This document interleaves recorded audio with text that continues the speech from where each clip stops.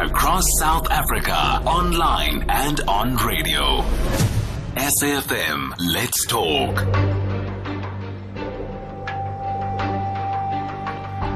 Welcome back. You're still listening to The Headspace with me, Nayelu Pondwana. We are together until midnight, and now we turn our attention to one of our own. Well, she may not be in South Africa right now as we speak. I'm told she's in New York, but she's still one of our own. One of the ones we're still proud of having. And guess what? She's the Chancellor of the Nelson Mandela University in PE. I'm talking about the one and only Dr. Geraldine Jocelyn Fraser-Moleketi. Good evening to you, Doctor, and thank you very much for agreeing to talk to us. Good evening, and good to be on your show this evening. It's an honor for me to speak to you, madam. I was talking to some friends of mine, reminding them of what we used to say when we were under your administration, while you were still a minister in South Africa. My mother would say, well, we're still waiting for that money that Geraldine is going to put in. And these were the runs that you would authorize and you would speak about in your press conferences. So your name was quite commonplace at home, quite literally, in one way and the other. But I'm almost honored to speak to you tonight, madam. Now, let's celebrate Nelson Mandela, and we're most looking forward to celebrate Nelson Mandela with you because you knew him in your youth as well. So share with us how you met him. Well, I think like all South Africans and those my age and younger, we got to know Nelson Mandela, President Mandela Madiba, on and after his release from Robben Island. But let me take it back to a period before that. In 1979, 1980, as you are aware, there was a major campaign around the release Nelson Mandela, and around that particular campaign, I think I must actually go back a little earlier. I think it goes to 1978, 77, 78. We actually, at high school at that point in time, reproduced his doc speech, as it was known at that point in time, and popularized that speech across high school at the Western Cape. So that was the first sort of bold, more public engagement. I mean, before that, like kids growing up on the Cape Flats and in the Western Cape, on the occasions, my parents used to drive along the Vaal Drive. They used to point to the island and say, that's where the leadership of the country is. Okay. But specifically, and fast forward, post the release, and particularly whilst on the ANC's election campaign in the Northern and Western Cape, I accompanied him to those areas. And then more specifically, in January 1995, I was appointed to the executive as Deputy Minister for Welfare and Population Development. And in 1996, I was the youngest cabinet minister as Minister for Welfare and Population Development to the cabinet of President Nelson Mandela. So you pointed to your high school days. This is when in Livingston. That's right, Livingston High School. So you did your homework, yeah? So yes, ma'am. So when you were doing that, was it because you were already conscious? Because it would appear as though quite early in your years you had some information from your grandmother who was feeding you with unionized mentality and all of that. Yes, indeed. My grandmother was a trade unionist, and she was actually responsible for forming the first trade union in Rondon Fireworks, a factory. And in essence, I mean, their fight was against wages, looking at safety clothes, because they were working with explosives that were used in firecrackers. And this Rondon fireworks factory was the factory that later became the Nels munitions factory, you know. So my granny was there, and my mother and uncle used to, through my grandmother, distribute what was called the Spark and later New Age and the various publications that kept on being banned as new editions would come out. And they did so because this particular union was one that would put out Christmas stamps. And when they were selling these Christmas stamps in the community, they would leave those community members and workers with a pamphlet. And the pamphlet was one of these pamphlets. And this was from the then Communist Party of South Africa and the underground ANC structures. Yeah. So yes, it was from my granny, whom I stayed with during the week, because my father was a principal out at a school for children in need of care that was out in Fora, Cape Town. Okay. So it was a bit far for us to go to school from there. Yeah.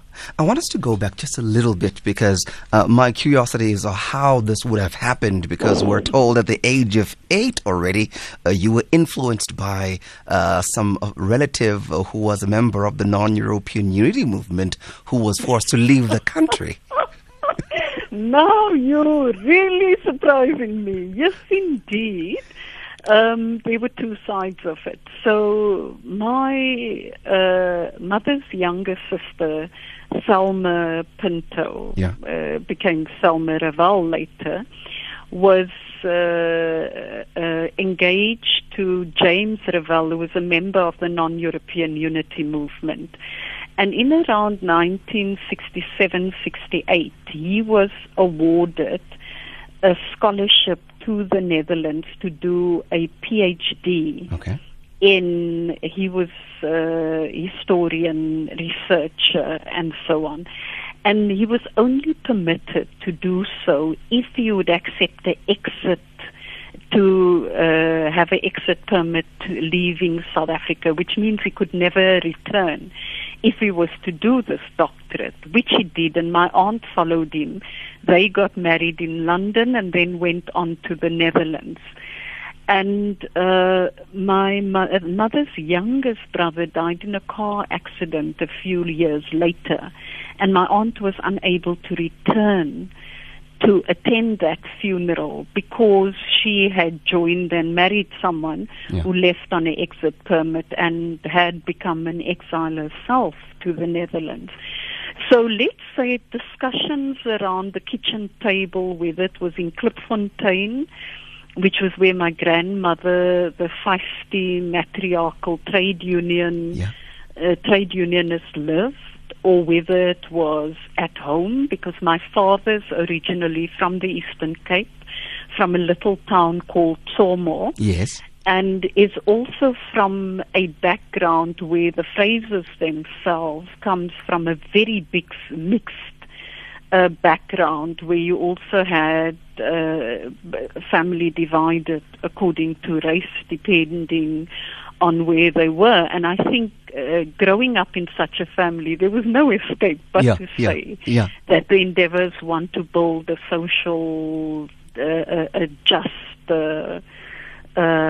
equitable social order. Now, you were saying that your father would drive and then would point to the island, Robben Island, and say that's where the leaders of the nation are imprisoned. And yet, as young people, you're already having problems with African people, young people fighting with colored young people at your time, and you were one of those people who were trying to bridge the gap there. So how did you get to appreciate the unity that's supposed to exist at that age if your peers were fighting black against colored? You know, I don't recollect the black against colored fight as presented, because you spoke about Livingston High School. Yes. And that particular high school was one that also had a student and in particular teacher, educator body that was very much influenced, as you said earlier, whether it's by the New Unity Movement, at that point the Unity Movement, or the Teachers League of South Africa. Yeah. And the school itself was one that looked towards alternate education. And we at Livingston High School had reached out to Fraser-Moleketi High School that was out in Gugulethu. And then, of course, there was the German school in Cape Town. And there was a link between the three schools because there was almost a deliberateness to try and break down an imposition by the then apartheid government to try and divide these schools and kids from these schools along racial lines. Also at the high school itself, there were various societies that were set up. And we, for example, had a history society that looked at history beyond the curriculum that was then imposed through what we referred to at that point as so-called colored education or Bantu education or white education. And we said there was a need to understand what we called the alternate history for South Africa. And I think there was really a desire to implant in the minds of us at that school as pupils and scholars the need to have a love for education and learning and looking beyond the boundary. I should also say that Livingston was a high school that my mother's siblings, the younger ones, all attended. So it almost became a tradition in the family for the younger ones to attend the high school, and it was because it was seen as alternate. It was seen as a better school. It was a school that framed what South Africa should be differently, and even framed what it was in a different way. Okay. And now let's talk about what happened in Bellville, because I'm trying to trace what would ultimately lead you to be so attracted to join the ANC later on. Let's talk about your time with the Bellville Association for Community Action. What was the interaction there? You know, the Bellville Association for Community Action was, we formed that in, it was around 1978, 79, and it was, in the lead up to 1980. But this was also largely influenced by what is referred to as the Fatties and Monies strike, yes, as well as the meat workers strike. And we talk about leading forces such as Virginia Peterson and others who were part of what was I think it was the Food and Canning Workers Union at that point in time. Yes. Because I think Fatties and Monies fell within that category of unions. I was at the University of the Western Cape at the time. I went to the University of the Western Cape. I got there in around 1979. I think I matriculated in 78. I didn't quite expect you to talk about me. I didn't know you had done all this homework, so didn't look back at the facts. But anyway, we started the Association for Community Action because we felt that there was a need to form a community body in the larger Bellville South, Glenhaven community because it was so close to the University of the Western Cape. It was to increase awareness, to look at mobilization around June 16 activities. It was also particularly making a link between students and workers. And this led to us engaging in activities that culminated in 1980 with the whole education boycott in the community support for meat workers and the Fatties and Monies strike. Yeah. Now, there was a particular decision for us to, in that particular instance, to bring some public focus on this meat worker strike, and we then decided on a campaign that was called Operation Lollipop.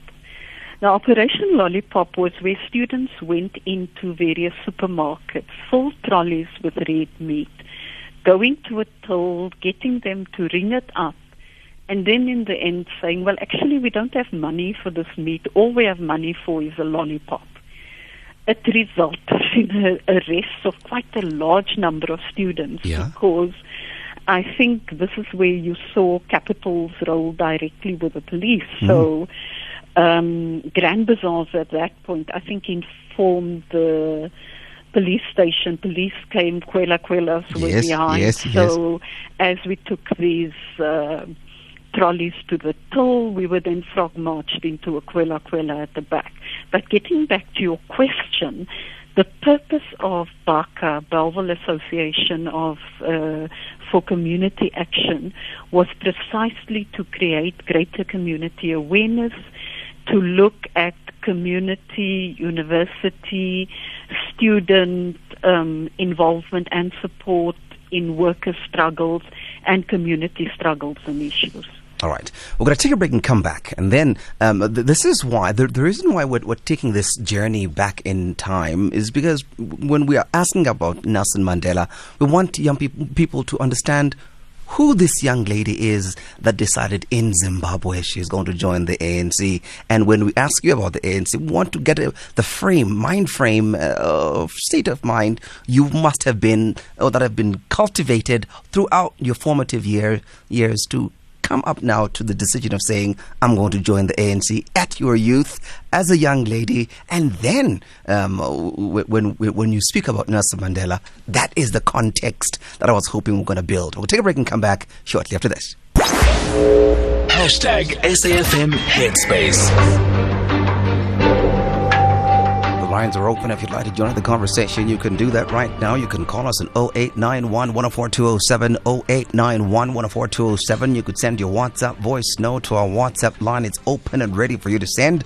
0614 104 107, 0614 104 107. We're taking your texts as well on 41391. Each text message will cost you R1.50. We're in conversation with one of our former ministers, Dr. Geraldine Fraser-Moleketi. She's now Chancellor at the Nelson Mandela University. She's talking to us, trying to remember some of the historical aspects that led her to meeting and knowing about the protagonists of all time, the leader of many stories that we talk about in history, Nelson Mandela. And so we're speaking to her because she ended up becoming the youngest minister in the cabinet of former President and late President Nelson Mandela. So welcome back, Dr. Fraser-Moleketi. Thank you very much once again for staying with us. So 1980, you move on. Later on, you join the ANC in Zimbabwe. You work under Joe Gabi. You become an MK cadre. You get trained in Angola. You get officer training at the Military Institute of the former USSR. And then you go to Cuba for military training still. At which point did you get to meet for the first time Nelson Mandela? You know, the meeting for the first time was post our return to South Africa. I returned to South Africa in July of 1990 and was amongst not the first group, but amongst the earlier group of comrades who returned from exile back into the country. I came back to set up the legal structures of the South African Communist Party and worked with the ANC. But before I go there, please indulge me. I'd like to make one reference because we're in July. Okay. And I want to talk about a close comrade of the late President Nelson Mandela, and that's Joe Gabi. Yes. Because, you know, July and 31 July is also the day of the assassination of Joe Gabi, because he was assassinated in Harare in 1981 on the 31st of July, and that's someone I worked with very closely, and I also saw as a mentor helped shape my future. So I just wanted to make that reference. Let me fast forward and say that it was through the party structures and the work I worked with Comrade Joe Slovo first, and then with Comrade Chris Hani, and it was through that work that I also got exposed and worked with Tata Mandela, with the late President Nelson Mandela. The interaction was through a number of engagements. It was meetings that was there between them, where I sometimes came into those meetings later, and yeah, I'm talking closer to 93, 94, particularly the period of 93, 94. I used to also accompany the then President Nelson Mandela as he went to, as I said earlier, both to the Western and Eastern Cape, when he was interacting with local communities. You may recall that was at the point in time when there was a fair uncertainty as to the strength that we as the African National Congress had in particularly the Northern Cape. And what was quite remarkable was this determination by President Mandela to speak to people in their local language. And I know, and many South Africans have heard him talk in Afrikaans. I mean, there were many instances where before, either the evening before or early in the morning, you'd really want to go through his intonation, I think it is, the way in which he articulates words to be sure that he says it properly. And he became much... the language rolled off his tongue much easier later, but I know in the beginning we used to say, but you've got to repeat it because it doesn't quite sound like the word you're trying to say. Yes. So there was that. But it was also very clearly once in government, he had a great love for children, young people. And I think it's quite understandable because for a number of years, more than 2 decades, he never had direct contact with children, except for the one instance where we heard that one of his grandchildren was smuggled in by Mum Winnie into Robben Island, as the story goes, so there was that issue of of children, young people, the interest in youth, but also his interest in education. The need to focus on education and the need for our young people and even older people to learn, and never to stop learning. And this you saw both in his personal life as well as in his political life and beyond. And I want to use a quote that he used. And this is something that you'd see that he also had written in his own handwriting. And I link this to knowledge and learning.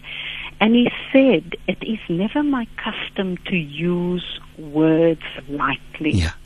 If 27 years in prison have done nothing to us, it was to use the silence of solitude to make us understand how precious words are and how real speech is in its impact on the way people live and die," close quotes.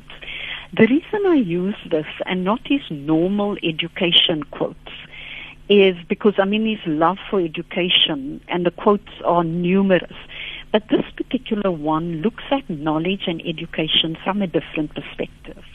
Where he says, don't use words lightly, don't use a speech lightly and how it impacts on the way people live and die. Because I think if you look at current day, there's too much of this being used in a manner that doesn't apply knowledge or education beyond book knowledge in a manner that builds society. And I think that's important. Yeah.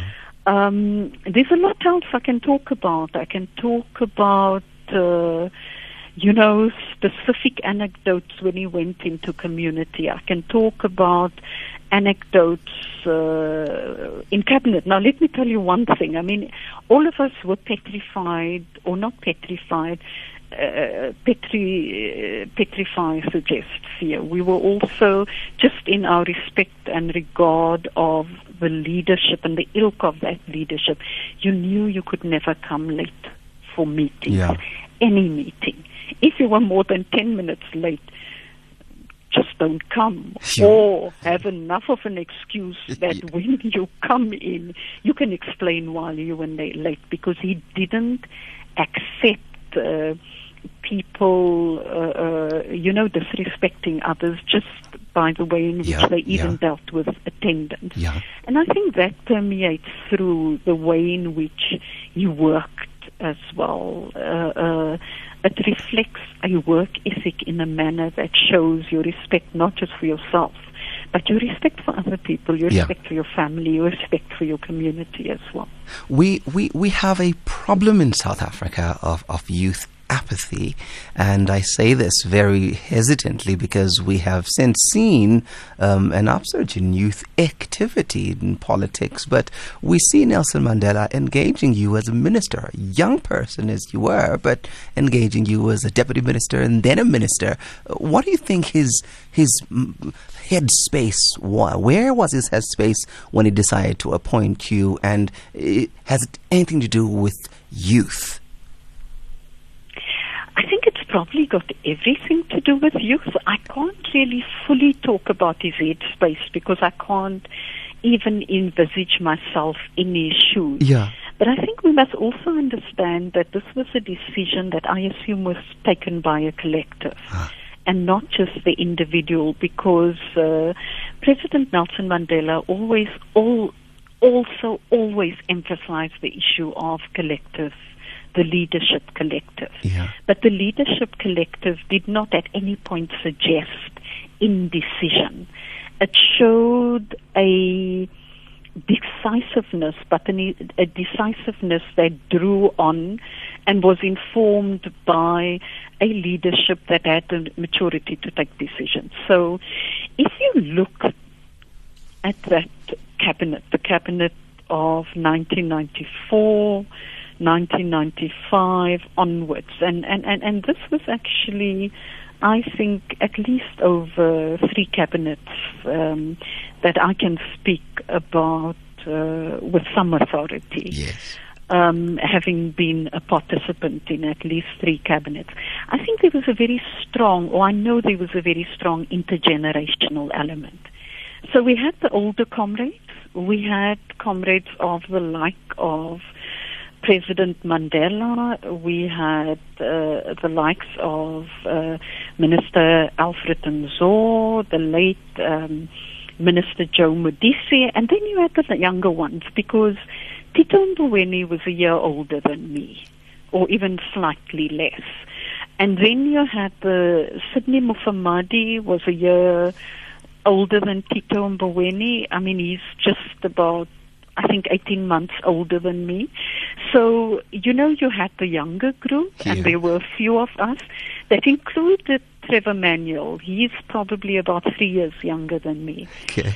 Older than me, sorry, not younger than me, older than me. And so you had this generational mix. And through this generational mix, we also had, I think, a collective that brought together different strengths. So we had colleagues that came from the trade union movement, and here one would think in those first cabinets about the likes of Alec Irwin, that had both experience from an academic as well as a trade union background.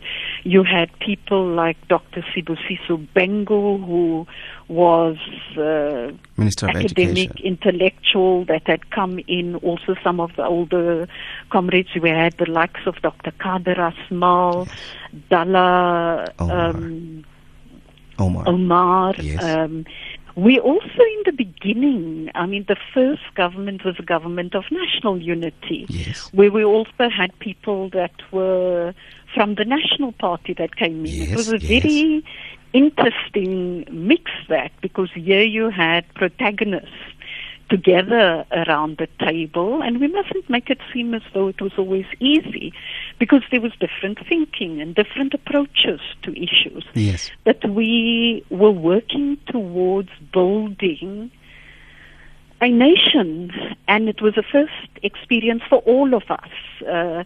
For those who came from the former apartheid state, they had no experience of a democracy, and none of them could claim to have had that experience. We came from the democratic trenches. We did not have an experience of governance, but we were going to build it. And if I can again go back to a quote by President Nelson Mandela, and I think it's appropriate to use it at this point, he said, and I quote, "I knew as well as I knew anything that the oppressor must be liberated just as surely as the oppressed. A man who takes away another man's freedom is a prisoner of hatred. He's truly locked behind the bars of prejudice and narrow-mindedness. I am not truly free if I'm taking away someone else's freedom, just as sure as I'm not free when my own humanity is taken away from me. The oppressed and the oppressor alike are robbed of their humanity," close quotes.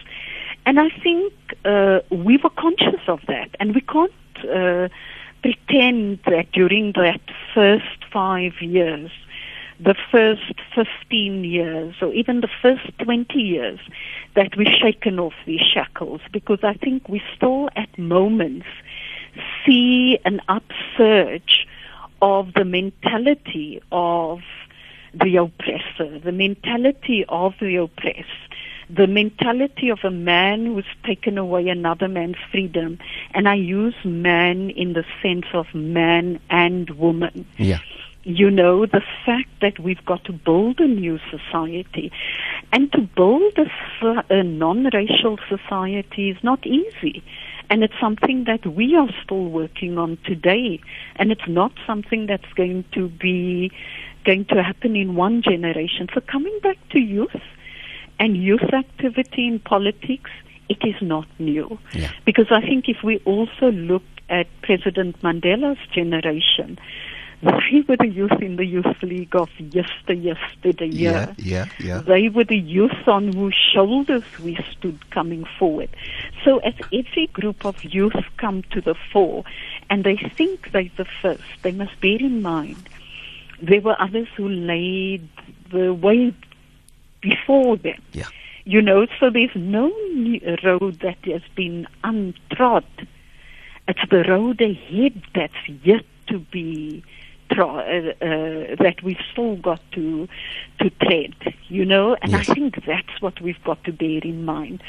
We've got to look at our past and not be either ahistorical or apolitical in terms of our past, but we've also got to be bold as we look at our future, because at the end of the day, that's what the leadership of President Nelson Mandela, Umgov, Governor Mbeki, Yes. Raymond Mhlaba, Ray Alexander, Lillian Ngoyi, and all the others who've come before us, they've not trod an easy road. We will not tread an easy road. And we must also bear in mind, as I've said at a meeting in Pretoria just over a week ago, I said the new dawn may be new in terms of the phrase, the endeavor, but the road is not new, because we've started that road way back. I think what we need to ensure, and we do this in memory of all those who've come before us, the Nelson Mandelas, the Joe Kabis, and the others, is we must ensure that we implement. The public service must be there, and public servants must be there to serve the people. All right. It's a choice. It's a calling. You go into the public service by choice, and you go in to be a professional. Yeah, Dr. Fraser-Moleketi, my time is absolutely up. I didn't even look at the watch. I do beg your pardon. We need to end our conversation on this note. No, that's fine. That's fine. Can I invite you when you come back to South Africa? You drop by. We can have perhaps a conversation about you now and your work with the Nelson Mandela Foundation and your time in politics. Can you agree with that? We can definitely do that. Lovely. No problem. I think I'll owe you that one. Thank you very much, madam. I appreciate you coming through and talking to us. That was Dr. Geraldine Jocelyn Fraser-Moleketi talking to us. Stephen, I do beg your pardon for taking your time. It's 2 minutes after 11.